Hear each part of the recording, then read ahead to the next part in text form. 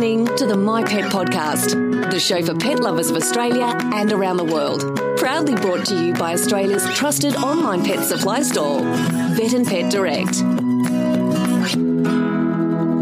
Hello and welcome to the My Pet Podcast. I'm Bec and I'm joined by Dr. Glenn. Hello everyone.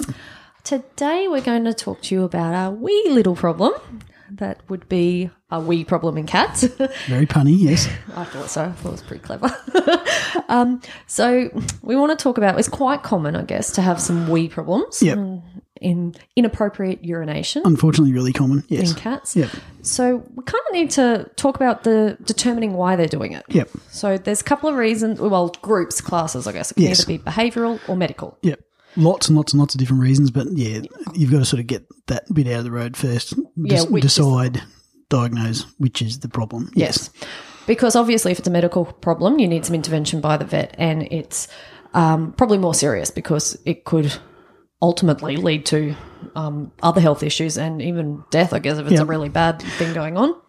Yes, but they're both serious because I've seen lots of cats that are excluded from houses and their lives are changed by inappropriate urination. That's not a medical thing, it's a behavioural thing. I mean, if they're peeing in the wrong place, most people can only put up with that for so long if it's on your pillow or on your best wedding dress or something else. Yeah. And it's not nice, let's face it. You don't want to live with it. No.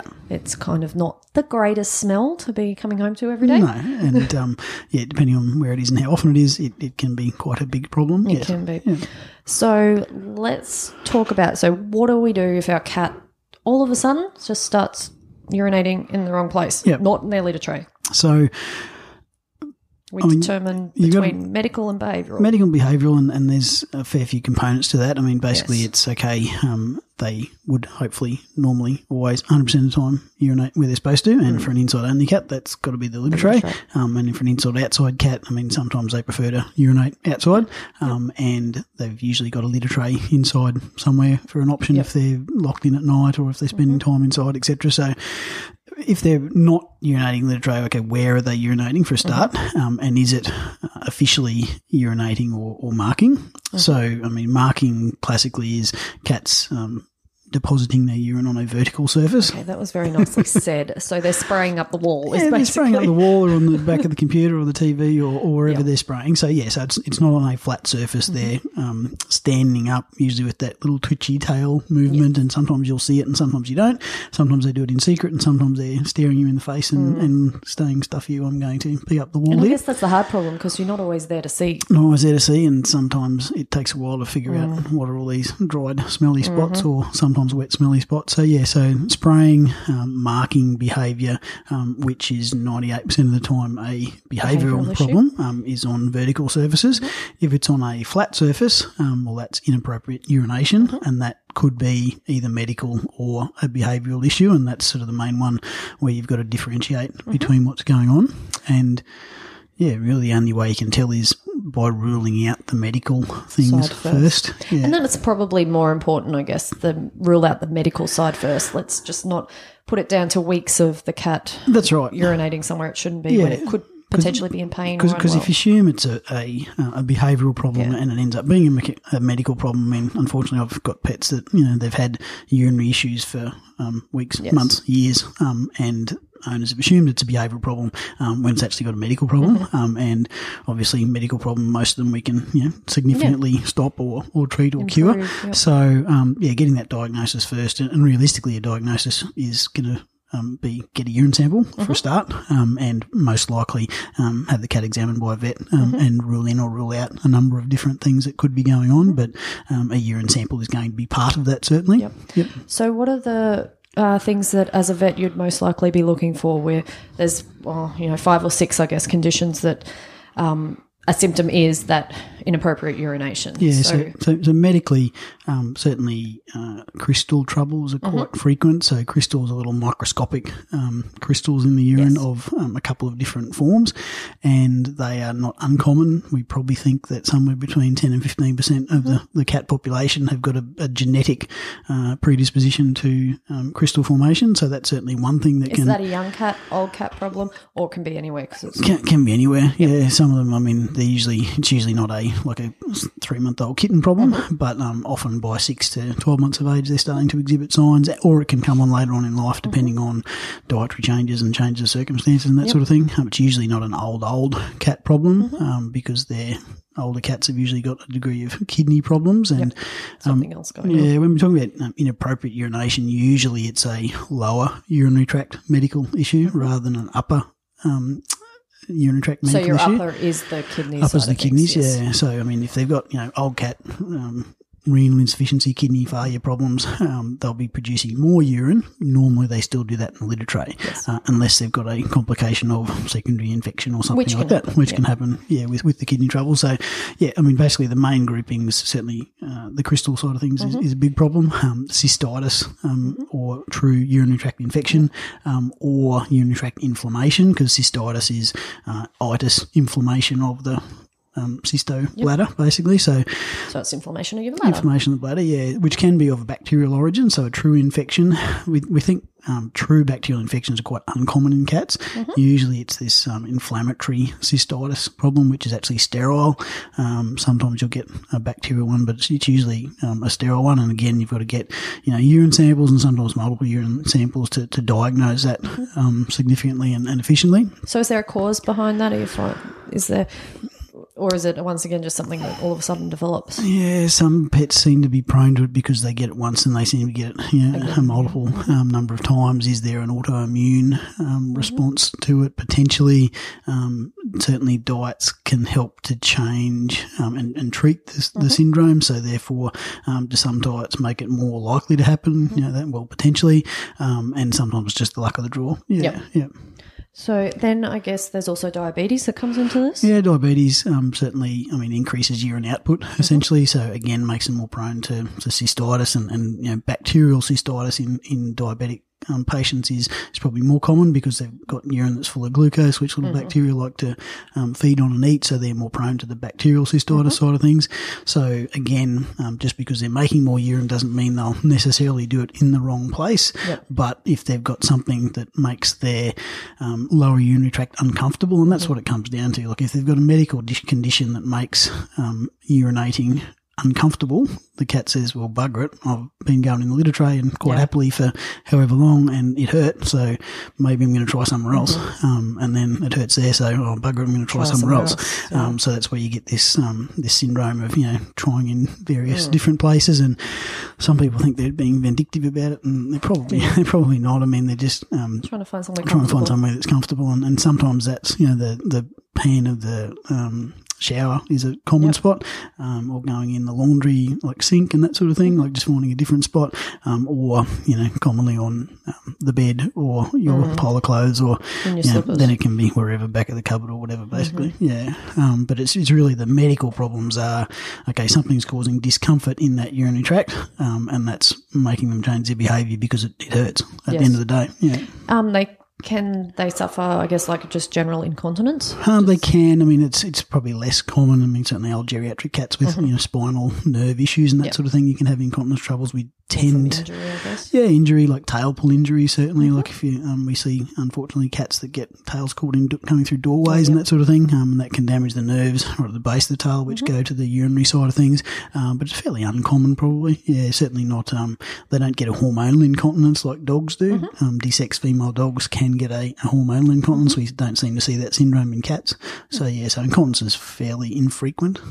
And frequency's one of the main differentiators to some extent. Most of these cats with medical issues, they're urinating inappropriately, as in they're going different places, but it's the amount as well. Like usually it hurts and they feel the urge to go. And they do more smaller frequently. bits, don't they? Yeah, so it's drops. Just a few drops here and there, and like they've already got an empty bladder, and they're straining to go and trying somewhere else, and they're straining to go and going somewhere else because they've got an empty bladder. Whereas those other conditions like your kidney problems and even diabetes, it's a larger amount of fluid actually. Larger amount because they're just producing more urine, so the amount of like the size of each individual passing of urine tends to be bigger unless they've got the complicating things. One small caveat to that, desexed, in particular male cats, are prone to a potentially, in the short term life-threatening condition, which is urinary tract obstructions, and that's again got multiple different causes. But if a male cat who's got a very narrow urethra, particularly right at the end of his penis, if he's got something that blocks or makes that urethra swell, he can have a medical emergency, and if he can't pee for 6 to 12 hours, he's in trouble, and that becomes a medical emergency. And they're going to be straining and might get a drop or two out, or more likely none. And it's incredibly painful for them. Absolutely, and they're feeling sick fairly shortly as well. So that's, it's not something that, like, if you're not sure, male cats in particular, if they're urinating or if they're showing signs of straining to urinate and you're not sure if they're urinating, I mean, that's even if it's 2:00 on a Sunday morning time, that's an emergency. Yeah. I guess that's something else to mention on the medical side of things. Those conditions are often painful, so they make a funny sort of meowing sort of sound sometimes. They can. Yeah, especially the males, I guess, when they're really got a blockage. Oh, absolutely. And it's painful for all of them. But, I mean, if they're vocalising while they're urinating, it's a pretty fair chance that they are quite uncomfortable. If they're not vocalising, it doesn't necessarily mean that it's not painful to some extent. So it's really, getting a urine sample if you can, and that's easier said than done sometimes.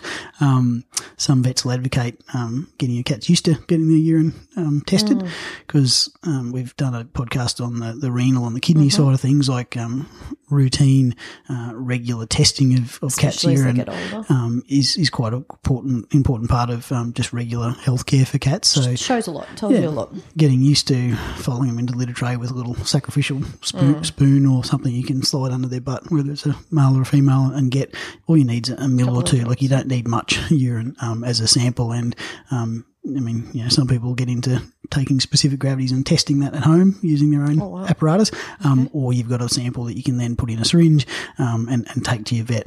And I mean, vets, we are used to having cats with urinary tract troubles and not getting urine samples. So I mean, usually we admit them and get a urine sample when we've got some build up in the bladder. Yeah. So if we bring our cat into you, we're suspecting possibly a medical reason, or at least the more urination in the wrong places. Yep. So you'll go for the urine sample. Urine sample and just a general history and a thorough physical exam. Sometimes you won't find anything on a thorough physical exam. Some of these cats that have got particularly the cystitis troubles and chronic cystitis troubles, you'll actually feel that the bladder is thickened. So the bladder should be this little balloon filled with water essentially, and the lining of the bladder wall should be quite thin, like 2 millimetres thick. Some of these poor buggers with interstitial cystitis, like, you'll have a bladder wall that's 5-10 millimetres thick, and you can actually feel this solid, meaty little bladder there that's pretty uncomfortable. And obviously, if they've got a very enlarged bladder, particularly male, have they got an obstruction problem going on? Usually the external genitalia, there's not much sign to be seen there. I mean, some of these guys will over-groom, certainly, so you'll see them grooming both males and females. They'll be licking at their genitals because it's uncomfortable and it's sore, and that's one of the sort of warning signs sometimes that there's additional to the urination sort of things that something's going on. But that's the main things to check on a physical examination, and the urine sample is very telling as to what's going on in there. Is there bacterial infection? Is there more blood than there should be? Is there more protein than there should be? Is there signs of pus cells indicating troubles? And rarely you can have cancer troubles and that sort of thing. Occasionally you'll have actually bladder stones.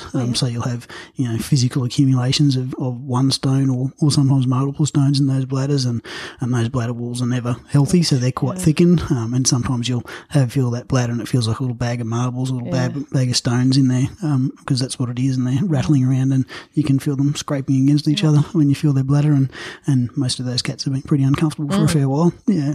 So once you've done the urine test and you have determined the cause, most of these things are able to be treated relatively easily. Yeah, relatively easily. And I mean, sometimes it ends up being a lifelong dedication to treating that problem, depending on what the diagnosis is. But, most of them are certainly treatable, and you can get them back to their normal habits and back to full health. But it's usually if they've got, crystal trouble, certainly that's usually a lifelong, something's got to change. Which is a diet, normally? As in diet, or diet and medication, depending on the diagnosis. And the cystitis side of things, they tend to be a bit frustrating, one of the more frustrating chronic diseases that we deal with, because they tend to come back. Yep. And we can reduce the severity and the likelihood of those cystitis coming back. But there's this inflammatory immune response going on that we need to temper in some way, whether that's through just diet alone or other treatments, which we can go into. Yeah. So the good thing, I suppose, is that and it's another reason why we get them to the vet sooner rather than later, is this earlier we get on top of these things, the easier it is to treat, the less pain the animal's in, and we're not 2 weeks down the track, I guess. That's right. And that's where the changeover between it's a medical condition and then it becomes a behavioural thing, because if your cat's in chronic pain going to litter tray, okay, it's going to be potentially hard to convince it to go back to the litter tray after an extended period of time. Yeah. So, if something changes, it's probably best to get it checked out there and then, rule in or rule out the medical side of things. If you've got a medical problem, go down the pathway of treating that specific medical problem.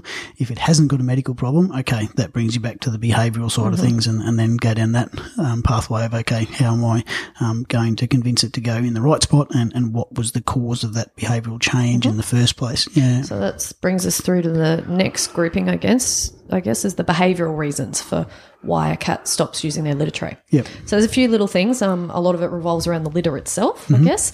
A change in the cat litter. So some cats, there's many different types. You've got the crystally types, you've got this recycled paper pellets. There's a whole heap of different options when it comes to a litter tray. Clumpings. Yep. And they've all got different smells too. Different smells and textures. So there's lots of differences there, and really it's you could go with, okay, if they're an outside cat, where do they like to go? Kids' sandpits, pretty common spot. Dirt or sand. That's what cats are, genetically and historically, that's where they like to go to the toilet. So, your clumping clay style litters are as close to natural as possible. So if you had to pick one litter that most cats probably prefer as their first off, that would probably be it. It is certainly dictated by what they've been exposed to in early childhood. You're in essentially the litter as a kitten, isn't it? That's right. So mum goes to the litter tray and takes the kittens in there once they probably 3 to 4 weeks of age. Little kittens will start using kitty litter, and obviously some of them can develop a substrate preference, as in they like the litter that they started using as a litter tray, which makes sense, yeah. So, any changes to that, if you decide, okay, and I've used all sorts of litters with my cats at home, certainly. We went through the clay stage, and then you get, one cat really likes to do the scream down the hallway and fast exit of litter trays, and there's clay-based things flying everywhere, and there's gritty stuff all over the floor. So you say, well, bugger it, I'm going to dispense with that and change something else. And look, some cats are fine with that, but it can be the catalyst for some cats saying, well, my toilet's changed, I can't possibly go in there, so I've got to find somewhere else. Yeah, so it's just something to be certainly mindful of if you're changing your litter substrate. Yes, and even though you might still be buying the same substrate, a lot of them actually have got artificial fragrances to them. Like there's a variety, they've got the lavender scented or the, eucalyptus or mint. Nothing covers up the smell of cat poo, effectively. That's exactly right. You need to clean the litter tray. It's pretty much that. But cats' nasal passages are obviously about 100 times more sensitive than ours are. So, any of those, if the scent changes, that might be enough to put them off. It certainly can be, and, it depends on the type of litter tray, and we can go down that path. Certainly the hooded, enclosed litter trays, it looks like a good idea to try and contain that litter, but it can be a bit confining. And some cats, don't like the confinement side of things. Whereas some cats like it because of the... That's right, because of the, cover and security of it, if the cover stops the airflow a little bit and makes it smell less for the rest of the house, well, that probably means it's smelling more for the cat when it's in there. And look, some cats are very, fastidious. They, some cats, if there's a wee or a poo in the litter tray, well, they're not touching it. They're not going to go near it. So again, that can come into play as well. Yep. So the other problem, I guess, then with litter is it's the same thing you were just speaking about, the dirty litter trays. Some cats just really don't like a dirty litter tray. That's right. Yeah. So unfortunately, you've got to clean it. Got to clean it, all the time. and how many litter trays should you have? Yeah. So I mean, if you've got one cat, the current animal behaviourist theory is you probably should have one more litter tray than you've got cats. So if that means you've got one cat, you probably should have 2 litter trays. Yep. And that probably doesn't mean 2 litter trays side by side, because that's probably really just 1 litter tray. Yeah. And have 2 different litter trays as an option. And if you've got 3 cats, it probably means you need 4 litter trays. And okay, do you have the same substrate in all of them? You probably should have the preferred one that they like, but then multi-cat household and they come from different breeders, and one cat likes one type and one cat likes the other type of litter. So, I mean, things can get complicated there. Yeah. And certainly the type of litter tray. I mean, most cats don't like tiny little litter trays. Yes, it's big like is better. Going to a toilet and a portaloo, pretty much. It's fairly uncomfortable most of the time. Yeah. So the bigger the better, and finding big litter trays can be fairly difficult sometimes. I mean, we have had, again, multiple different iterations of litter trays at my place. I can't remember what they're called, but there's one that's got like a grated system where the litter tray, you've got some litter that sits on the top of it, and then you've got a tray underneath which does most of the absorption. Like, it's quite a big litter tray. But your standard sort of supermarket or some of the pet store litter trays, like they're quite small. And, they are. And if you've got a big cat, I mean, if they're standing up on the edge of it and their butt's not hanging out the other end, that's probably not much fun, because their normal activity is to scrape around and dig a hole and spin around 5 times and then do the thing, and then spin around 5 more times and scrape the wall and scrape the edge of the box and scrape the litter in there. So the more room they can have, the better, certainly. So, I mean, if your cat is having elimination problems, potentially, seeking a bigger litter tray or making your own, big litter tray with a flat box, like a under bed storage crate, which are things, bigger, your cheap high-sided $2 shop crate sort of things. You see people that have cut like a doorway into that, so they've got high edges which might contain some of the litter side of things. But it's just quite a big area in there for the cats to feel a bit more homely in. I mean, there's we've got masses of different types of litter trays on the market. We sell the self-cleaning versions, and some cats really just don't like that because it's like a motorised thing that scares them half to death. We've had that one too. It was going, we liked it. And it's quite big. And it is self-cleaning. It like scrapes the it's got stuff.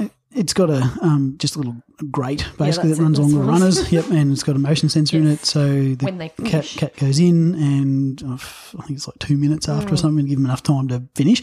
And it uses the crystal absorption ones. It does, so whether it's a wee, or it just basically sweeps through and the crystals absorb all the urine, or if it's a poo, it gets scraped from one end with the little gratey system to the other, and put quietly underneath a little flap at the end, and then the scraper goes back.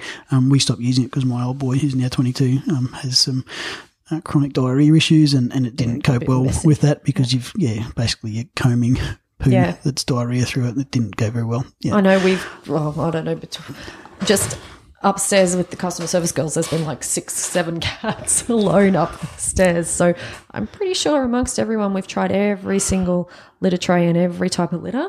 And honestly, they do change depending on the cat too, and the stage of their life. They've had to, you have to change at some point, because for some reason they just all of a sudden don't like that particular one. That's right. And older cats, like if you've had a high-sided litter tray that takes a bit of jumping up and jumping down, and then your older pet gets arthritis and doesn't jump up and down as well.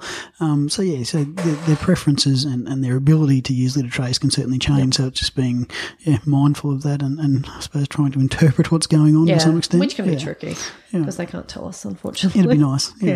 So I guess if you're planning to change your litter tray for any reason, or change your litter, we often recommend trying to mix the 2 litters if you can. You can transition it that way. And litter tray position's the other thing. Like, they can definitely. be sticklers for routine, and if you're going to change, okay, I don't want it in that room anymore, I'm going to change it somewhere else. And if you just pick up the litter tray and, put it somewhere else and show the cat where it is, I mean, sometimes that's fine and sometimes that's not fine, because they just say, okay, no, my litter tray used to be in that bathroom and there's not a litter tray in there anymore, so I'm just going to do it on the floor or in the shower or whatever clothes are sitting in there. So the behaviourists sort of go by, okay, if you're going to change positions, you can do it slowly, as in, do it over a 10-day period, just move it 2 feet a day and sneak it in the right direction.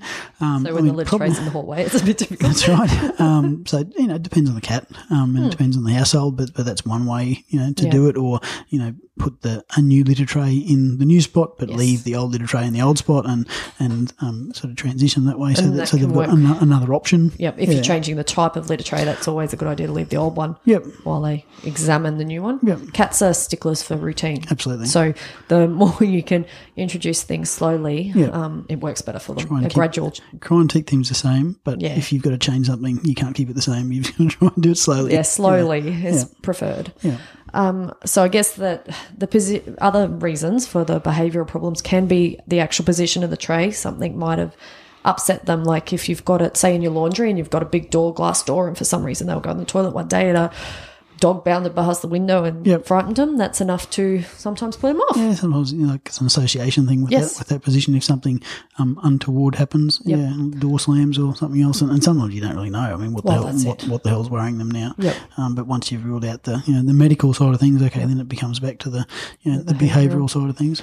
So there's also, that was the bad associations. I guess some cats just aren't trained very well from kittens. That's why they're not using a litter tray all the time. No, that's right, and that can be, if they've been mostly outside cats and they come into an inside-only situation, or if they've had the option of being an inside-outside cat, and a lot of the time that means that they go to toilet as much as they can outside, because they've got a better, what they consider as a better, more natural position to do it. And then, there's a new dog in the household, or feral cats out, or for a reason that you say, okay, you're going to be an inside cat from now on. They may not be fully acclimatised to going in that litter tray potentially. Yes. Changes really just upset cats, don't they? Yeah. Like change some could cats, be, absolutely. Yeah, some cats are pretty crazy, but cats tend to feel things. Yep, absolutely. So change, like new pet. Yep. New cat, new dog. New cat, yep. New child. New child. New mother-in-law. Pets. Just mother. Well, I mean, just a different a different household dynamic. Yeah, absolutely. Yeah. It definitely can affect things. Yeah. So, I mean, you have to take that into consideration. And I guess they're the ones that, once that change is eliminated, if it can be, like the mother-in-law or the visitor, they'll get over it. But it sometimes just one little change is enough to flick their switch for a good time. Yeah. So. And I mean, really, if the change is a permanent thing, like a new house member or whatever, you've got to try and do something. And I mean, in most cases, probably the addition of another litter tray or another option, closer to where they're preferring to go, voiding, and then if they're peeing in the bedroom, and that's the only place they seem to want to pee, probably a litter tray in the bedroom would be a better option than on the bed. Yeah, that's right. So if you can get them peeing in a litter tray in the bedroom, then you can transition that litter tray to moving from the from the bedroom sort of thing. Just once you've re-established, at least I'm peeing in a litter tray. Yeah. And look, if you can't get things to change and everything's not going well, I mean, some pets will end up needing confinement to a smaller area with their requirements for life, as in food, water, litter tray, and there's not much else. When they're not being actively supervised, just to try and re-establish and retrain. It's like breaking the habit, isn't it? Yeah, breaking the habit. So whether that means confining to one room, and preferably the room where the litter tray is going to stay. That's one way to try and re-establish things. But again, that's another change in itself. So that's it's not a last resort, but it's a fair way down the down the list of things to do to try and just I'm not going to give you many other options of where to go unless I'm actively supervising you, just to try and sort of reset. That's what it is, a reset. And go back to this is where you eat and this is where you drink and this is where the toilet is. And that's probably something else to think about. Just talking about putting them in the same room. You're not going to put the litter tray beside the food bowl. Let's face it, you don't want your toilet in your kitchen. No. So that's something to be mindful of with litter litter tray placement as well. Like if everything cat wise is in one room, I mean, try and have as much separation as possible between the food source and the toilet source. I know at my place we try and have a fair bit of stuff in the laundry where the dogs can't get to because we've got a little cat flap through the laundry door, at your house, and the cats can go through there. Except now I've got a puppy and another little dog that's always going to be able to sit through the cat flap. So just in the process of changing over to microchip activated cat flaps to exclude little puppy from where the cat's litter tray is going to be, because dogs love the litter tray. Crumbed prawn cutlets. Really tasty, and then think they eat that and lick your face. Yes, so always think where your dog's tongue's been. But yeah, so that's sort of part of the way that we manage it at my place. Yeah. There's also, we've got a couple of products that Feel Away is a really good one for behavioural issues in cats. Yep. So it's a, what do you call it, a pheromone produced that comes in a spray, it comes in a diffuser, so that's a plug-in like an air freshener plug-in that you plug into the wall. You can't smell it as a person. It doesn't have any effect on us. Yep, it's just got the feline appeasing pheromone in there. So same as your cat rubbing its whiskers over the furniture or something else that's new, or the new person in the house. Makes them happy. Makes them happy and thinks everything smells like home, essentially. And, safe. Yep. Gives them that sense of security, I guess. So it can help with, and that's transitioning to new houses or new pets or new furniture or things that change in cats' lives. It can help with that transition and help prevent behavioural disorders and also help with treating behavioural disorders if we've come down to it is a behavioural disorder. Yeah. So that's definitely something that you may need to look at if you're getting to that behavioural. You think it's a behavioural problem, or it's a behavioural problem, but you don't know what to do because nothing else is working. That's definitely one thing that can help. Yeah, and hopefully that's a conversation, when you get is it a medical problem or is it a behavioural problem with your vet? I mean, hopefully they've got, some ideas on, this is how we can attack this problem, because, all two cats are the same and it depends on, where they're going and what's happening, how frequent it is and what life stage and what other complicating factors. So it's usually a multifactorial approach and certainly the pheromonal assistance can certainly help. Yeah. Yeah. Are there any other reasons that you can think of that we need to let people know about? I think that's the main ones, I mean, there's what can upset cats. I mean, it's just about a list as long as your arm. Yeah, summer. And, I mean, sometimes, deciding what that is can be quite difficult. I mean, I suppose the spraying side of things, we haven't really talked about a great deal. I mean, it's usually a territorial or an anxiety problem. Yeah. So, I mean, certainly entire male cats, once they get to 8 to 10 months of age, they're going to do that anyway. So there's not many people have tomcats in a house that go very well in the scheme of things. But unfortunately, there's tomcats often wandering the streets and coming and spraying. Absolutely, and that's a problem. Like if you've got an inside cat and you've got screen doors and windows. I mean, there's plenty of inside cats that get terrorised by the local tomcat that's outside, or just the local neighbourhood cats that are visiting and that sort of thing. So, if all of a sudden there's this spraying behaviour or some anxiety style behaviours going on, I mean, sometimes that's a big part of it. Is there a cat that's wandering on the outside of the house that's potentially causing troubles? Yeah, and that's definitely something else to think of. And once again, you might not always know that it's happening. Yeah, and it is hard. So it can be a bit of a guessing game as well. Behavioural wise, I guess. Can be, yeah. And that's the thing, like sometimes you can, through a thorough history, you can pinpoint, we had visitors or something has changed, new pets or pets exiting the scene or something going on. And sometimes there doesn't seem, anything that we can interpret as to, what's going on. But obviously something's, causing the cat anxiety issues if there's no medical basis to it. Yep. Just going through the checklist of, how can we make life less complicated and less anxious for the pet in general if you haven't got a specific cause as such that you can do something about. Yeah. So that's probably the best way to look at it is it's an anxiety, I guess, most coming from a stressor of some sort. Stressor of some sort, which may be able to be picked up or may not. Yeah, unfortunately. Yeah. So, and then it's just a process of elimination and trying to work out the way to get them back to normal. Yeah. But hopefully, I mean, you can do it.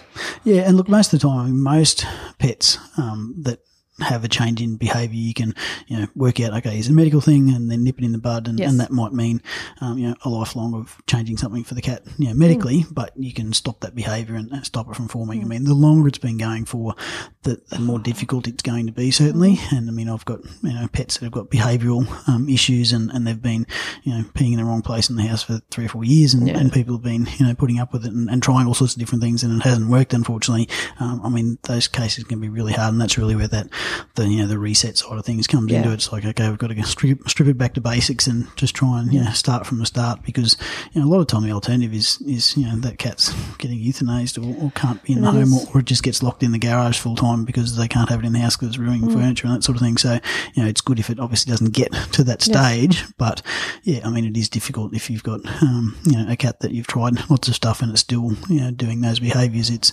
it's not nice. It's a life threatening problem for the cat, certainly. Yeah, essentially medical or behavioural. It's life threatening, isn't it? And they're not good subjects to rehome to somewhere else, and they normally take the problem with them. That's right. And if you've got a full-time inside cat that's avoiding everywhere, I mean, giving it to someone to have as an outside cat, that's not much fun for that poor little cat, because it's already probably stressed out with what's going on, and sticking it outside somewhere is not going to make its life any more pleasant, that's for sure. So I guess the biggest thing to take out of what we've been talking about is if that urination anywhere around the house is starting, get them to a vet, get it determined sooner, like really get onto it as quick as you can. Yeah, because it's not normal. I mean, it's a change from the normal behaviour, and if it happens once and then everything's fine, like maybe it was a one-off accident and something happened. But if over a 24-hour period, if there's a couple of weeks not in the right spot, there's something going on and something's changed. Because as we said, cats are stickers for their routine. If that's a vast departure from their routine, something's going on. If it's a medical problem, that's the time to do something about it. If it's a behavioural problem, okay, the earlier you start modifying that behaviour and getting it back to normal, the more likely your success is, certainly. Yep. What's the typical number of urinations for a cat a day? Do you know? If I had to estimate, I'd say 6 to 8 for most normal adult cats. I mean, kittens it's more frequent, and if they've got no underlying medical issues, I mean, some cats that are indoor cats and fairly lazy and don't do much exercise, I mean, that might be back to 2 or 3 times a day, depending on what they're doing. But I mean, 6 to 8 I think would be normal for most pets. Yeah, so that's something to keep in mind too, I guess. Yeah, is if you're noticing 4 or 5 accidents in a day, there's something going on. That's right. Yeah, or if the litter tray, like if it's in the litter tray, and there's normally 3 or 4 big wheeze in the litter tray when you go to clean it out, and all of a sudden there's 10 to 15 smaller ones. Okay, it's still in the litter tray, but the urinary habits have changed. Is there a urinary tract infection, cystitis, crystals, whatever going on, that's changed the frequency of urination, and they're still doing it in the litter tray at the moment, but it's still a change from what's normal, so that's something to get checked out. So urination problems are actually one of the most common problems for a cat. It's really the thing that bothers cat owners and cats more than anything. Obviously, a pillow covered in wee is pretty obvious, or a blood-tinged urine on the floor or something. I mean, it's quite obvious, but it is a really common problem, like that crystal problem with cats. It's one of the more common health issues that we see with cats, and that's why there's a multitude of different diets and everything else to try and fix that. And most of the time, that we can do that successfully once you've got a diagnosis as to what's going on, and do the appropriate screenings and the appropriate treatments from there. Definitely don't be taking the diagnosis into your own hands, I guess. Like, don't just start them on a different prescription diet. It's something that a vet needs to really discuss with you. Yeah, you need to decide, again, get a diagnosis of what the problem is, because even if your pet's got crystals and you're suspicious of that, or, I mean, some of them you can see, like, they're just peeing sand. Yeah. And okay, they've got crystals. Doesn't tell you what sort of crystals they are. That's right. Because microscopically, the 2 main crystals, struvite crystals and calcium oxalate, a diet that is suitable for one of those crystals can actually make the other one worse. That's right. So there's problems with not knowing what's going on and thinking, okay, something's got to change. Okay, there's a urinary diet that's available that may work, but it might make it worse.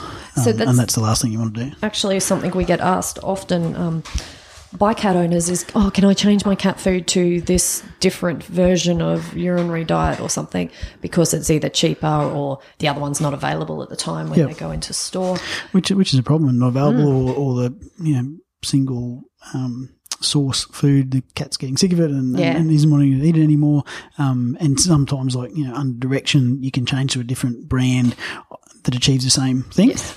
But changing brand of one urinary-based diet to another urinary-based diet, you could be doing the wrong thing, certainly. Yeah. So that's where we always recommend, no, don't be changing your prescription urinary diets without discussing first with your vet. And that's the reason, is that they come under the blanket urinary diets, but there's variations that are right for the different conditions. Yep, and the wrong one can cause problems at times. Definitely. So definitely be checking with your vet before making any changes. Yep.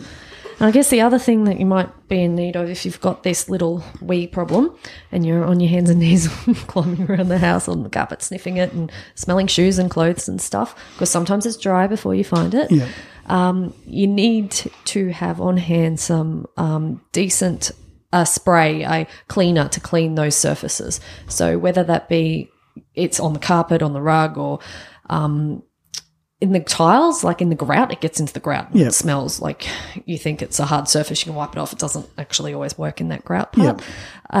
So you need the enzyme-based cleaners are what you really essentially need. They get in and they break down the smell and the stain, the odour and the stain, and they also stop the cat from wanting to go back and mark in that same position. Yeah, it's just it's getting rid of the smell and not putting a stronger smell over the top, essentially. And I mean, if it's a marking behaviour that the cat's doing, certainly putting a stronger smell there isn't going to help, and it's probably detrimental to the situation.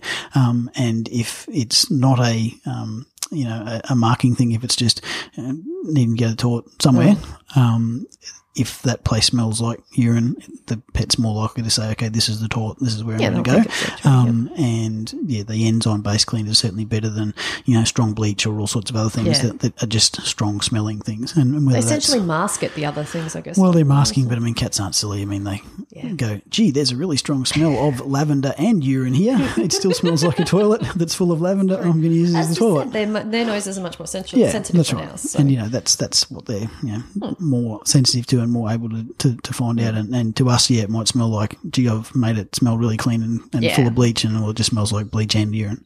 As a cat, whereas the enzyme base, it breaks down the actual the odor, physical compounds that smell like urine and get rid of that, rather than just covering it up. There's some really good ones available now.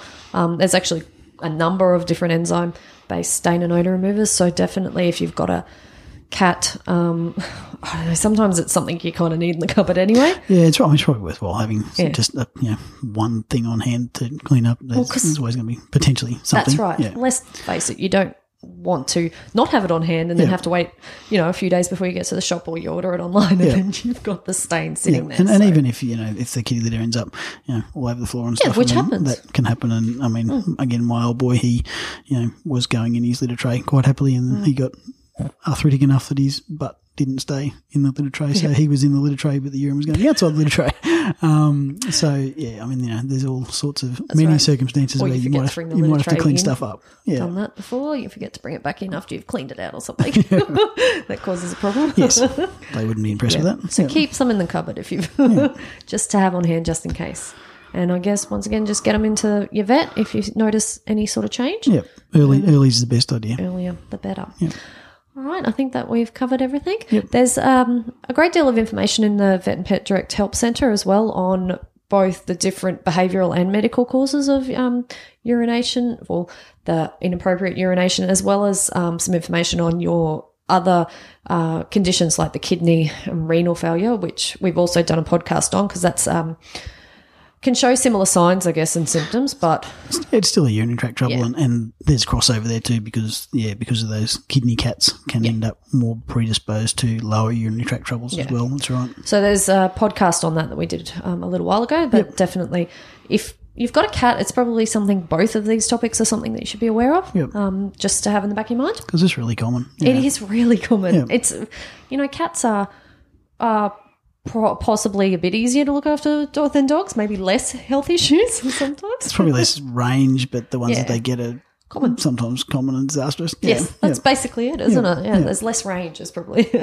So, check out the Help Centre and have a listen to the other podcasts, and so you know your stuff about your cat. Yep. And hopefully you never have to worry about it. That would be ideal situation, wouldn't it? Yep. But yeah, unfortunately, chances are it might come up. But thank you for listening. And as always, it's just some general advice and information that may or may not be suited to your circumstances or your pet's circumstances. So if you're ever in doubt, get in touch with your vet. Yep, sounds like a good plan. All right, thanks for listening, guys. Thanks, everyone. Bye-bye.